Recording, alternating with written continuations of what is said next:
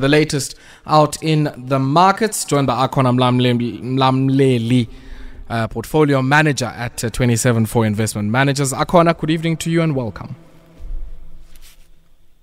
Hello, Akona Mlamleli. Can you hear me? Yes, clearly. Unjani? I'm Diphilile Nkosi njani wena? Diphilile Nkosi, how was your Easter? I certainly hope you managed to head out to church, if indeed you do go to church. Pickled fish and husband no wine dollars in Easter. Certainly hope it was good. Yes. So Friday I was able to go listen to a mother's clank. Okay. So and also travel home to the Eastern Cape for a short period of time. But yeah, it was good. Short but good. Awesome. That was great. And I heard, from people who were saying that there's another words outside of the church, and I'm not going to get into, I guess, what that was. But glad to have you safely back, Akona, and joining us once again to take a look at the latest out in the markets. And I want us to maybe start off with the Spur Corporation now. These are the guys who operate Spur Steak Ranches, I think Hassa Grill. They also, I think, are involved in Rockomamas as well, the Spur Corporation. And they're now facing 183 million rand damages claim and delictual claim here from food processor GPS Foods. And this after, I guess, somebody must have communicated with GPS Foods that there would be a joint venture to create ribs, or to process ribs, which are a critical input into the many of the operations in the Spur group. Talk to me about what happened here, and maybe, I guess, how a lot of that context interfaces with the 2021 passing of longtime MD and CEO, Pierre van Tonder. Yeah, so as you mentioned, I also Spur Group Corporation, which has franchises such as Spur and, as you mentioned, Rockomamas. It's facing a multi-million rand damages claim from a global manufacturing business called JPS Food Group, which currently has a subsidiary within South Africa. However, this particular group, particularly the South African division, has summoned for allegedly damages of approximately 183.3 million related to an establishment of a so-called joint venture for a rib supply and processing facility within the Cape Town factory. So GPS particularly alleges that there was an oral agreement which was concluded between JPS and Spur Group back in 2017, in terms of which the parties were to establish a JV to acquire and develop and manufacture the rib processing facility. However, Spur has come out saying that there was no formal written agreement that was executed between JPS and Spur Corporation, and that's why obviously JPS has taken this particular case to the courts, particularly for the damages with regards to the capex that is spent and losses, and obviously the losses particularly in the last 5 years, because unfortunately it has also gone under, particularly because it is suffering particularly from the losses incurred particularly with this project. So this is the case that has come through and come to the courts, which Spur has unfortunately denied these allegations. However, we do wait in terms of how this plays out in the courts with regards to the future, particularly pertaining to this, if there was a formal agreement with regards to the oral agreement in which JPS says there were. Why is Spur reluctant to disclose whether they currently do any business with GPS or not? So I think it's a bit difficult one, because I think for GPS, I think they were said to have had a contract particularly with Spur Group or Spur Corporations. So then obviously putting out this particular alleged damages with regards to 183 million, because it was indicated that they could only work with the Spur Corporation, but were not able to work with other franchise outlets. So I think this is the one that has affected particularly this group. But also, as you reported, that the MD, van Tonder, who was MD and CEO of Spur Group for the past 24 years, retired in December, and obviously succumbed to some of the injuries pertaining to him. So I think this one is quite a difficult one in terms of how they navigate and what the court finds, and particularly with regards to this agreement, if there was one. Akona, am I hearing you correctly when you're suggesting there that some of these agreements that there would be between these food services businesses and fast food retailers would be subject to exclusivity agreements. So, if I work with you, and you supply me with ribs through our joint venture, you can only supply me, and nobody else. Yeah, so from the communication that has come out, particularly for the JPS Food Group SA, so if you go to the website, they particularly were producing high-quality cooked meat and poultry products. And if you go to the website, you obviously see some of the poultry and meat offerings that they did offer some of these particular service providers. So it was that particular agreement that took place between the Spur Corporation and this particular JPS Food Group. And I guess they're saying they're also probably not going to be listing this as something in their books. Quite interested in why. Yeah, so I think they're currently just waiting for the legal proceedings to take to obviously unfold and to obviously hear how the court decides pertaining to this case. If unfortunately they do lose this case, unfortunately they will have to put it into their books. But currently they're still at the stage with the legal proceedings being at its infancy. They don't see it them adding it currently to their books currently. Yeah. Then let's shift our attention to China, Akona. And we know the COVID-19 pandemic still very much a reality in that part of the world. And also, I guess, how China has responded to successive waves of this virus through very strict lockdowns, massive restrictions on mobility and movement, even more severe than what we might have seen here during the hard lockdown. They're still using that approach, and it's having a massive impact on many companies who produce parts and components in the automotive sector. And it seems now, in order, I guess, to try and avoid all of these disruptions, using what many in the world of sport would be calling a bubble. So keeping your workers in the same place, close to where they work, so that there isn't, I guess, any likelihood of infection if they were to go home or if they were to use public transport and anything of that sort. Yeah, so they have applied some stringent lockdown regime. So the lockdown in Shanghai, which is China's financial capital, began in late March of this year, where China and obviously some of the manufacturers, car and auto parts factories in China had to obviously shut down for almost a month long. But however, in particular with regards to the story, they have indicated the likes of BMW and Bosch indicating that they're currently getting underway in terms of reopening with the easing of some of the provinces in terms of the restrictions. However, with regards to the severe lockdowns, particularly in the manufacturing sector, in places such as Shenzhen and Yiling, which obviously affected manufacturing companies such as BMW and Bosch, they did indicate that it will take a while to get back, and also they are gradually getting back. So, for example, Bosch and VW indicated on Monday that they're gradually resuming production at some of their plants.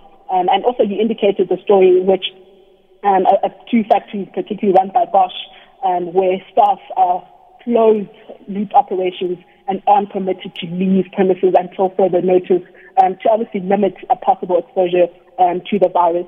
And also just to get the economy going. I know if you recall, yesterday we got some of the data, particularly to China, and we did get the economy has, particularly in the first quarter, GDP rose by 4.8%.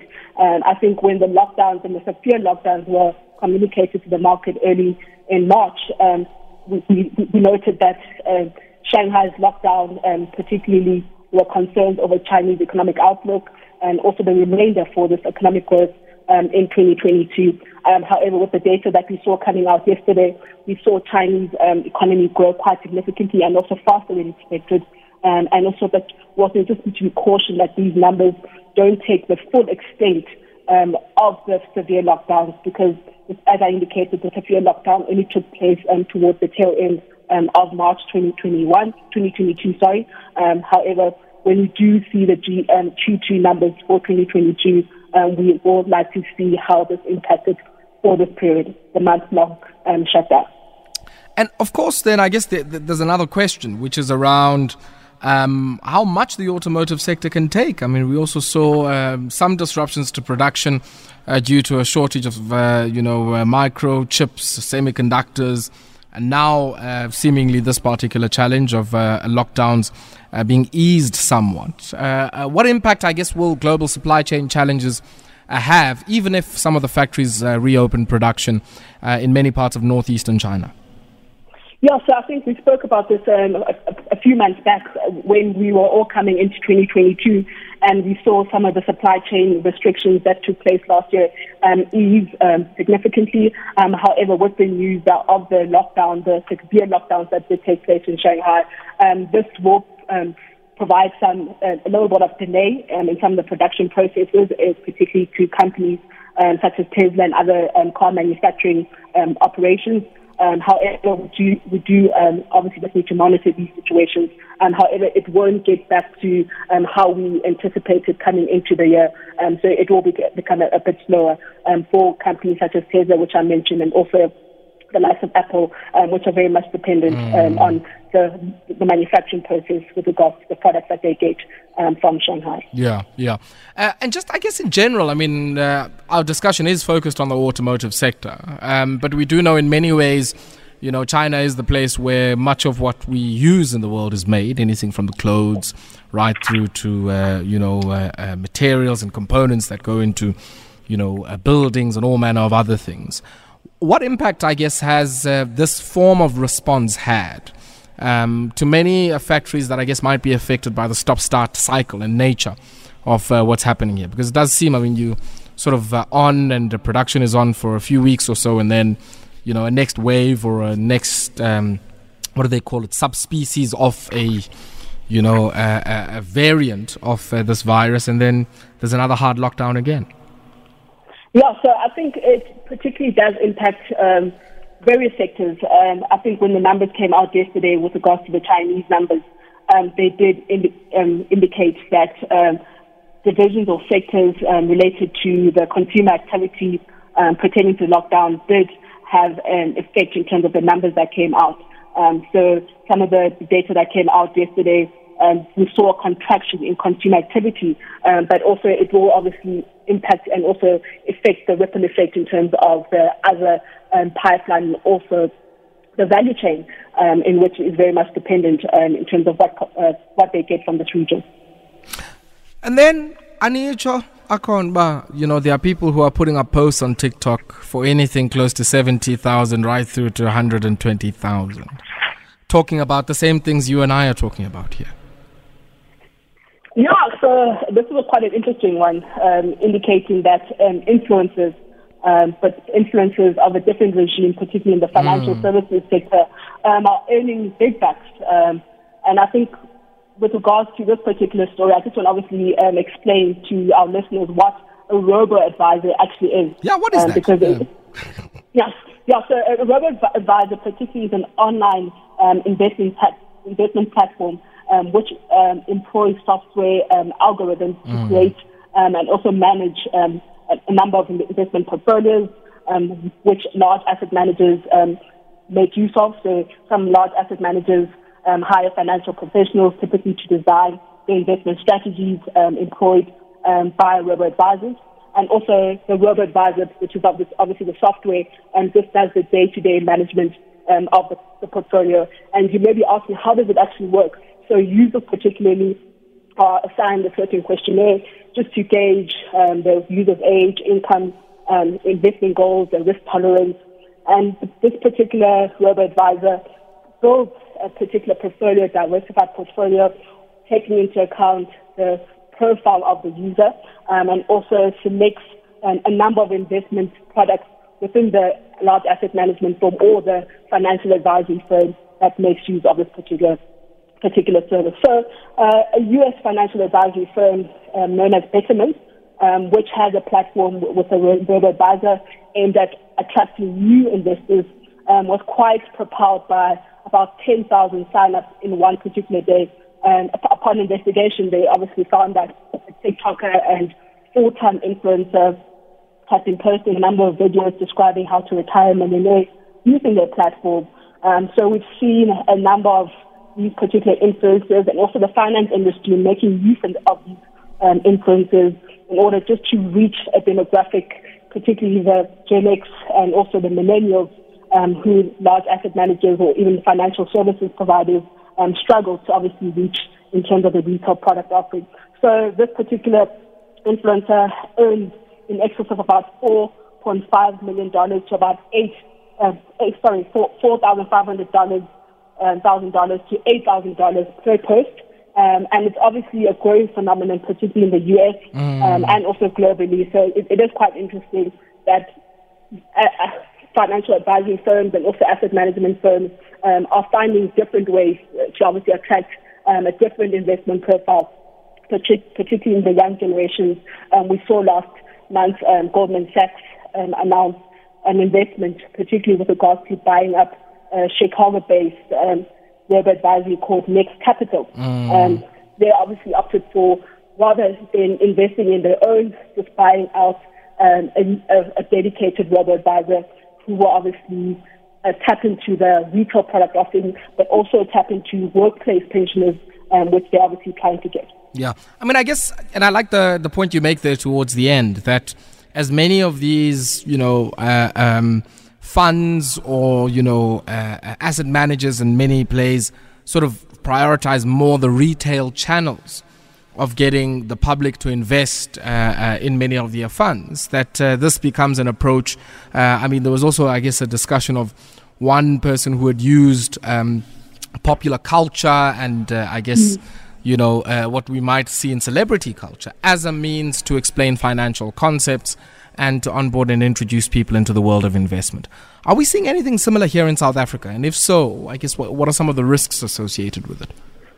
Yeah, so I think when robo-advisory started globally, I think some of the research and some of the papers and articles indicated that there was a small proportion of investors typically managing or making use of the digital services. However, the robos were mostly highest amongst millennials and Gen X households.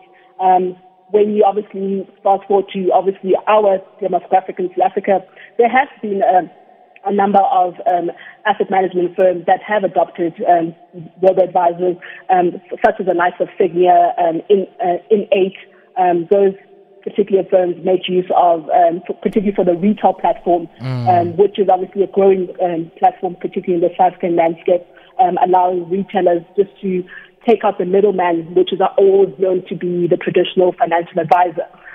So some of the advantages, a lot of people who make use of this particular robo-advisor have indicated the low cost and also taking the emotion out of investment decisions.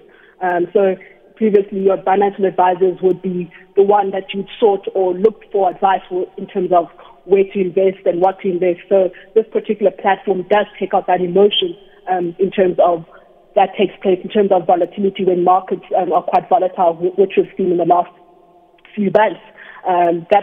That particular platform does take out that emotion for some of the investors and also the efficiency. So it's very much quick, and a lot of companies that have adopted robo-advisors have a number of apps and obviously make that user-friendly, and that is obviously more appealing, particularly to millennials and Gen X households who are very much on their phones, and their lives are particularly on their phones. And also, I guess, costs as well, right? Many complaints have been made about how costly, the fund management and other active decisions made by those who get very, very fat chunks of people's money is. And so, in a sense, if you're getting somebody to prime and influence the person on the other end and a seamless and a convenient way for them to invest, it probably might mean a lower cost base for the investor than ordinarily would be the case. 100%. Low cost is a very much a big driver of this. We've seen a lot, particularly in the space, financial advisors taking exorbitant fees and therefore eating into the returns of pensioners or investors. So this particular platform does assist with that with regards to providing low cost. And then, before I let you go, Zolani Matthews. Now, we'd covered this story towards the end of last year when I guess it seems the chips had been falling for Mr. Matthews here. And it seems a private arbitration hearing has now ordered that the suspended passenger rail agency CEO, Zolani Matthews, be reinstated. And his contract had been terminated because he he wasn't issued with a clearance by the State Security Agency. And the reason for this had been, I guess, the suggestion that he didn't disclose his dual citizenship. What does this mean for Prasa? And I guess, are we going to see, as we often do with these things, a golden handshake? Because the relationship between Mr. Matthews and the board has irretrievably broken down, and therefore we need to give him a chunk of money and say adios. Yeah, so there's other options. So Mr. Matthews did obviously take it to the Labour Court, which was subsequently referred to the CCMA. And the CCMA has obviously concluded that Mr. Matthews should be reinstated. But as you're obviously posing these questions, that is one of the options of a golden handshake. Imagine going back to your employer who has obviously fired you for the various reasons that they indicated. So it has allowed Mr. Matthews to return to his office.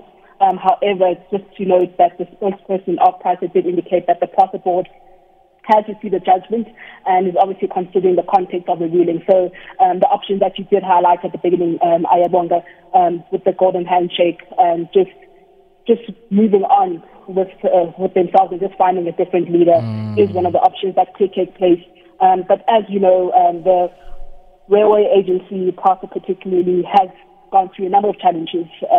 We've spoken about it, particularly in the show, the infrastructure. And last month, you'll recall, Prasa appeared before Parliament's finance watchdog, SCOPA, over its 2020-2021 annual report and financial statements, and the irregular expenditure that came from that. And also some of the news that we received in March, where we were communicated to the market that there were about 3,000 ghost employees. So we do wait on that investigation. But I think, as I've continuously reiterated, when it comes to the Prasa and many of our FOEs, we just do need stability in the leadership, so that the work that is needed to be done can be done. So commuters and us working class citizens can make use of the service, which is very much beneficial to our economy. Yeah. And I guess, I think you're right. I mean, in many ways, this is not just about Zolani Matthews, but it's symptomatic and I guess indicative of something much deeper, a challenge much more fundamental in the passenger rail agency. I mean, we've seen the fruitless, irregular and wasteful expenditure. We've seen the inability to spend, on massive capital budgets here to refurbish, modernize and, renew the passenger rail agency.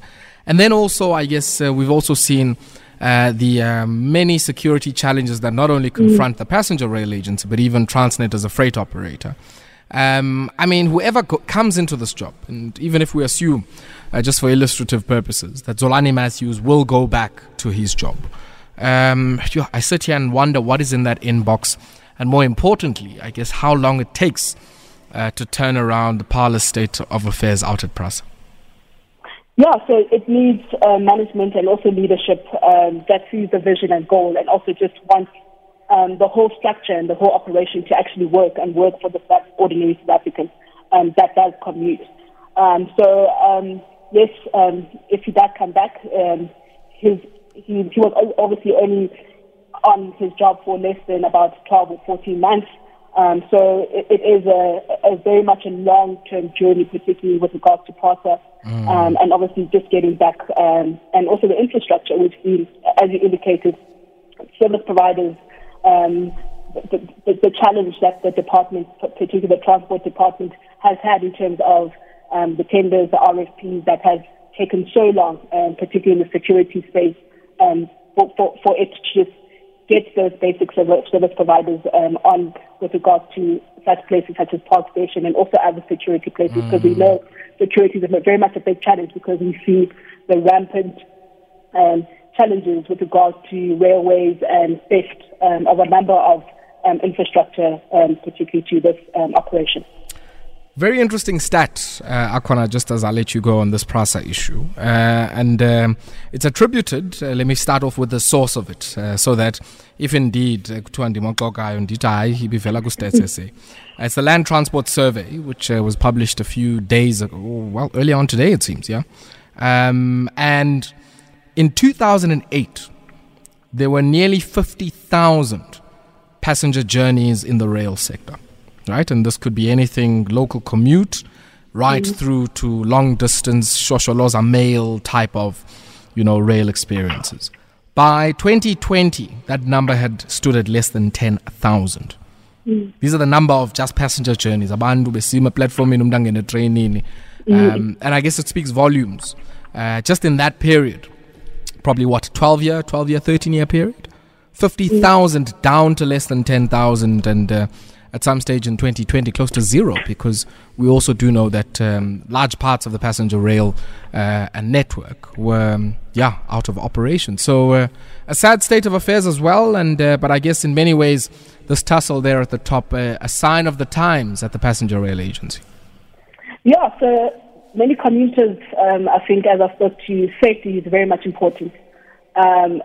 Many people who obviously deliver goods, making use of the Prasa, for example, and their services, want safety and make sure that their goods will get to where it's intended to get. So it's very much important that the top be fixed enormously quickly, but also that if this particular communication and long-term vision and the structure filters down to the person selling e-tickets, to a bus commuter, a bus station, and many other operators around South Africa. Because we've also seen in Cape Town, they've had a lot of challenges with regards to a lot of the gangs there have just taken over the trains, and also just some of the challenges, the operation challenges that have obviously encountered this particular operation. Akona Mlamleli, always a pleasure catching up with you, and thank you very much for your time. Thank you very much, Aya.